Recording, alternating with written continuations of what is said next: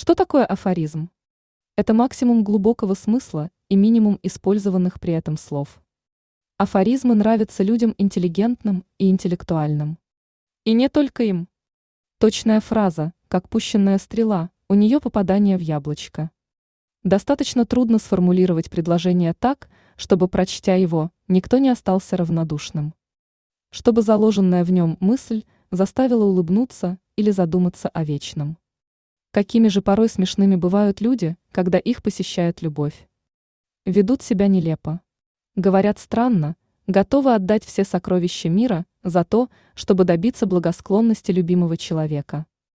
Афоризмы о любви напомнят то воздушно влюбленное состояние, если вы его уже забыли. А если вы еще находитесь в этой фазе, то поразитесь, насколько точно ими угадана схема ваших поступков.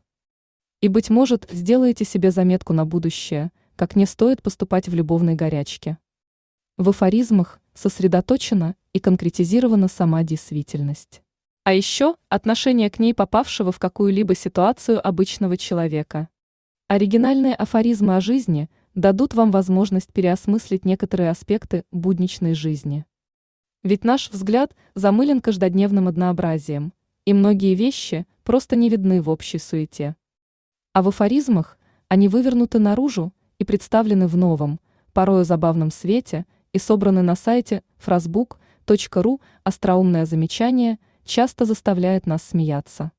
Прикольный афоризм все равно, что едкая шутка, смеяться в нем заставляет доля правды. Все человеческие недостатки или слишком выпеченные достоинства стоят того, чтобы их вскрыть. Улыбнувшись пару раз примером людской глупости, возможно, сам в следующий раз еще подумаешь, стоит ли выставлять себя дураком.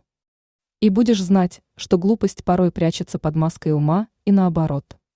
В этом разделе вы найдете множество афоризмов всех вышеперечисленных направленностей и даже более того. Многообразие их просто неизмеримо. Воспользуйтесь случаем и откройте эту сокровищницу человеческого разума. Порою можно так многое понять, всего лишь прочтя одну коротенькую фразу.